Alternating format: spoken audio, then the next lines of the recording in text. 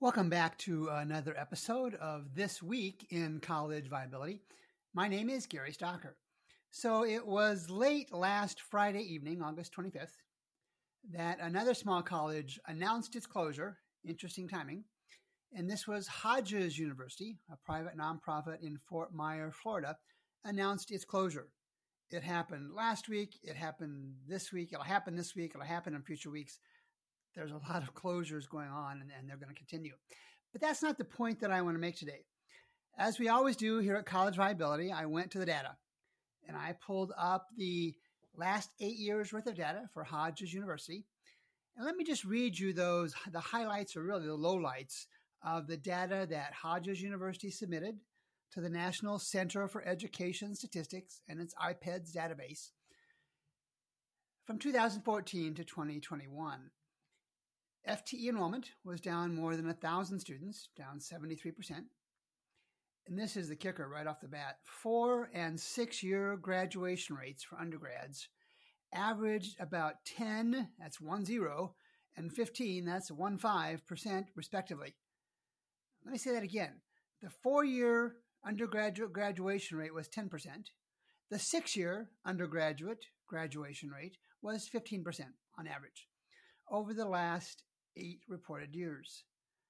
I look at a lot of data. I've looked at a lot of graduation rates, and that's low. That may be the lowest I've ever seen for a college still in existence. Let me go on.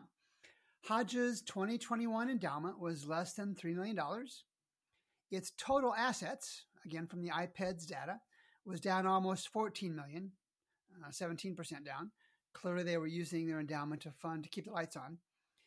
And of particular note and of particular concern, in the past 2 to 3 years, the college, the university, wasn't even posting all of its data to iPads. There were blank spots in the data, so I couldn't do absolute comparisons. And then finally, on the data piece, before I make my point, Hodges University 2022 audited financial statements showed P&L, profit and losses, of more than $5 million over those past 2 years. So here's my question. The accrediting agency that has Florida is something called the Southern Association of Colleges and Schools Commission on Colleges. We need an acronym for that, and it's SACSCOC. I'm going to say LACSOC for a reason I'll talk about here in a second, because I'm going to beg the question, is anybody home at LACSOC? How could a college with such abysmal numbers across the board, and I just gave you the highlights, how can it still be enrolling students, conducting classes, and the accrediting agency not say, hey, enough?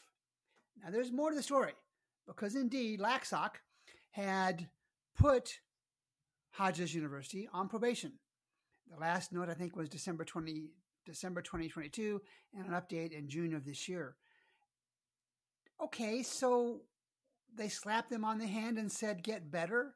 But during that entire time period, and even before that, there were students enrolling. They were paying tuition. There were faculty and staff looking to have a livelihood at the college. And the accrediting agency, while they did their probation, it's not enough. And so it begs this question. Who really are these accreditors serving? In particular, who is LACSOC serving? Are they serving these crashing colleges and providing them way too much time to recover, especially on the financial side? Or are they serving innocent students and their families, faculty, and staff? And to those last 4, obviously not.